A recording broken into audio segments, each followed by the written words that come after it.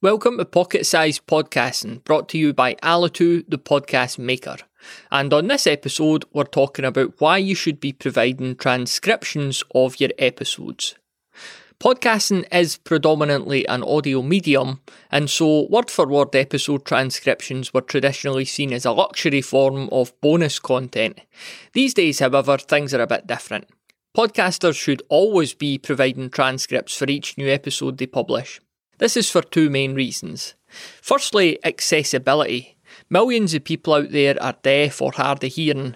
Providing a transcription means that you're not shutting them out from any insights or info on your show that could potentially benefit them. Secondly, you're keeping yourself on the right side of the law.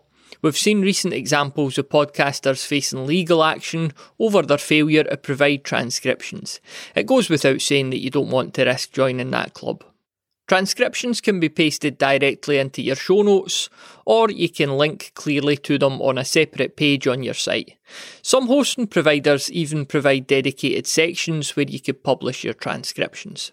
Fortunately, there are plenty of options for getting your show transcribed too, as we're going to cover on the next episode.